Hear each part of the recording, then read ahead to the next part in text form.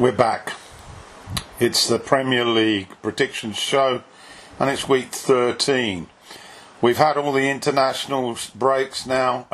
We finalised Euro 20. Well, at least I thought we had. We finalised 20 countries. There's still 4 more to be decided. And it's a pretty complicated method to decide the final 4, who will be known in March when they gather together to play in 4 groups through to a final, and the winner will take their place in Euro 2020. What we do know is that the chief protagonists are safely in. That includes Germany, France, Italy, the Netherlands, and England, and Portugal, of course, the current holders. But we're not here to discuss 2020. Although I will just say I'm really happy that my home team Wales have got through. But let's get on to the Premier League. There was an absolutely out of this world development this week. Spurs decided to let Mauricio Pochettino go. Remember, this guy took them to the European Cup final, the Champions League final, only a matter of months ago. And although they've looked poorly in the league, they've continued to flourish in the Champions League, but apparently that wasn't good enough for Spurs, and so they fired him on Tuesday. And then within 24 hours, he was back. The special one was back.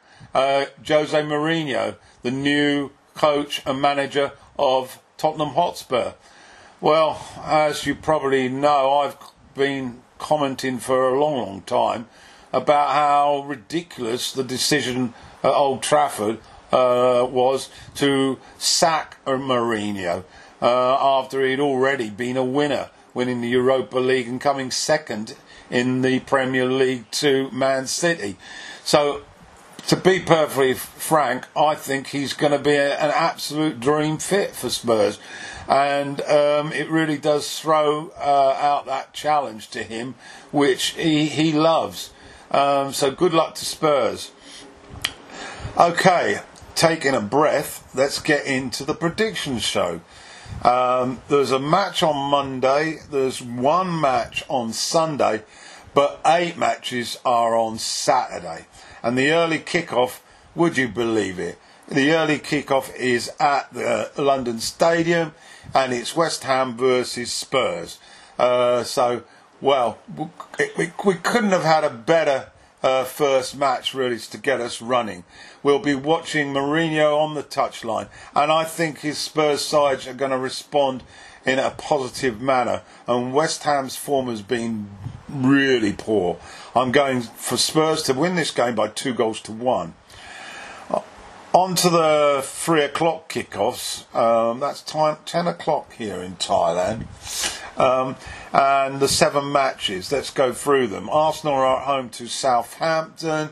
Southampton continue to wobble. Arsenal's form patchy at best, but I think they're going to just have enough to get over the line here. I'm taking Arsenal to win this one by 2-1. Down at the Vitality Stadium, we've got Bournemouth at home to high-flying Wolves. Wolves have returned to that form that really was a breath of fresh air last season, and they've accelerated up to 7th in the league. Bournemouth are even better placed, but I fancy this to go to a tight 1-1 draw. Just down the south coast a bit further, we've got Brighton at the Amex, and they're at home to high-flying Leicester City. Leicester City, just to remind you, Leicester City are in second. Yeah, second. And they've looked absolutely superb the last 2 weekends, disposing of Southampton and then Arsenal in a comfortable fashion. And I think they're going to put Brighton to the sword as well. I'm going for a 3-1 win for the Foxes. Now to Selhurst Park. Crystal Palace at home to the league leaders Liverpool. Now, in the past, Liverpool have had problems at Selhurst Park We can all remember many games, particularly in the Cup, where Paris managed to turn things around. I don't think they're going to be able to do it this time round, though. Liverpool are looking so strong under Klopp.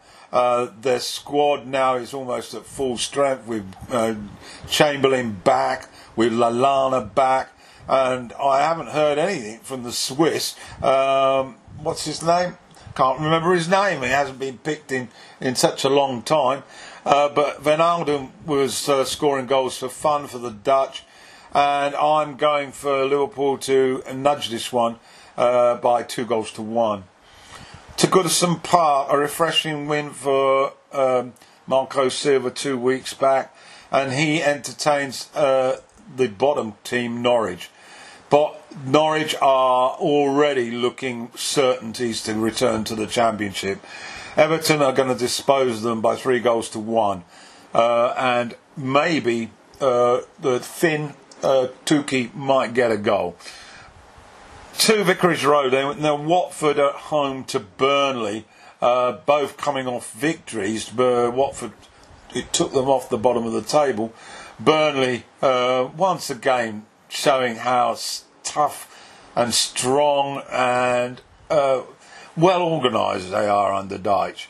I'm going for a 2-2 draw here. I think Watford have bounced back. Admittedly, it was against Norwich, but in front of the home crowd, I think they're good enough for a draw. Now the match of the weekend, really, and it's Manchester City in fourth at home to Chelsea in third.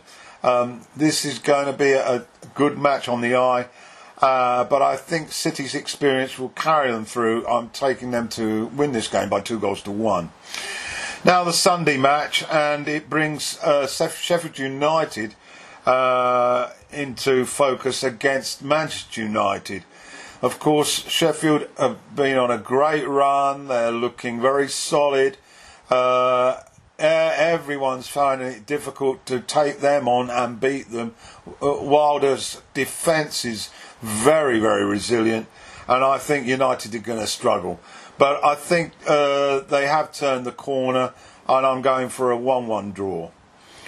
Now the Monday night match, it's at Villa Park, and Newcastle are in town. Villa have had a bit of bad luck, really. They're, I think, fourth from bottom, but their performances suggest they should be higher up than that.